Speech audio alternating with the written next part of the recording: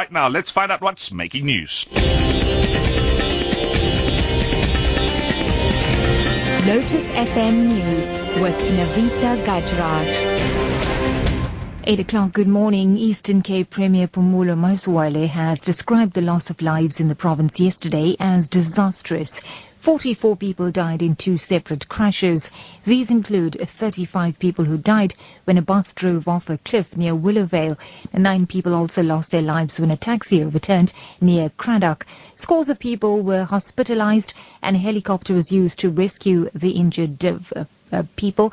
Masualle has sent condolences to the families of the victims. We haven't heard anything like this. We want to take the time to convey our sincere condolences to the families of the loved ones who have fallen on these accidents, but also those who have escaped with injuries, a speedy recovery. We have done everything possible to get them to get into our health institutions for their lives to be saved.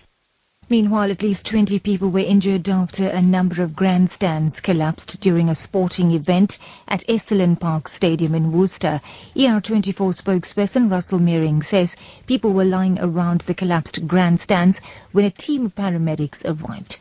Now, those injured have been transported to several hospitals. Further afield, one of the 3 Al Jazeera television journalists sentenced to 3 years in prison by a court in Egypt has called for the decision to be overturned. The Australian journalist Peter Grest and his colleagues Mohammed Fahmy and Bahir Mohammed were found guilty of broadcasting false news and not having the correct permits. But Grest says the court presented no evidence of wrongdoing. I know what prison is like. I know what my colleagues are going to have to go back to. I know what they're going through at the moment. Egyptian prisons are never particularly comfortable places at the best of times. This is an injustice. This is a form of suffering that they and their families are having to go through, and it is absolutely wrong that innocent men should be put into this position.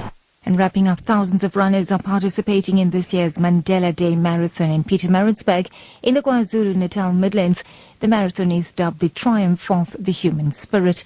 It consists of the 42.2 kilometre, the 21.1 kilometre and the 10 kilometre fun run. The Mandela Day Marathon has attracted both professional runners and ordinary people testing their human endurance spirit running various races. The Mandela Day Marathon is aimed at spreading the Madiba magic across the globe and keeping his legacy alive. The winners, both male and female, will walk away with prize money of 100,000 rand. The race will end at the Nelson Mandela Capture Site in Howick. And that's the news at 8. Top story this hour. Eastern Cape Premier Phumulo Masualle has described the loss of lives in the province yesterday as disastrous. 44 people died in 2 separate crashes. For Lotus FM News, I'm Navita Gajraj. I'll be back in an hour.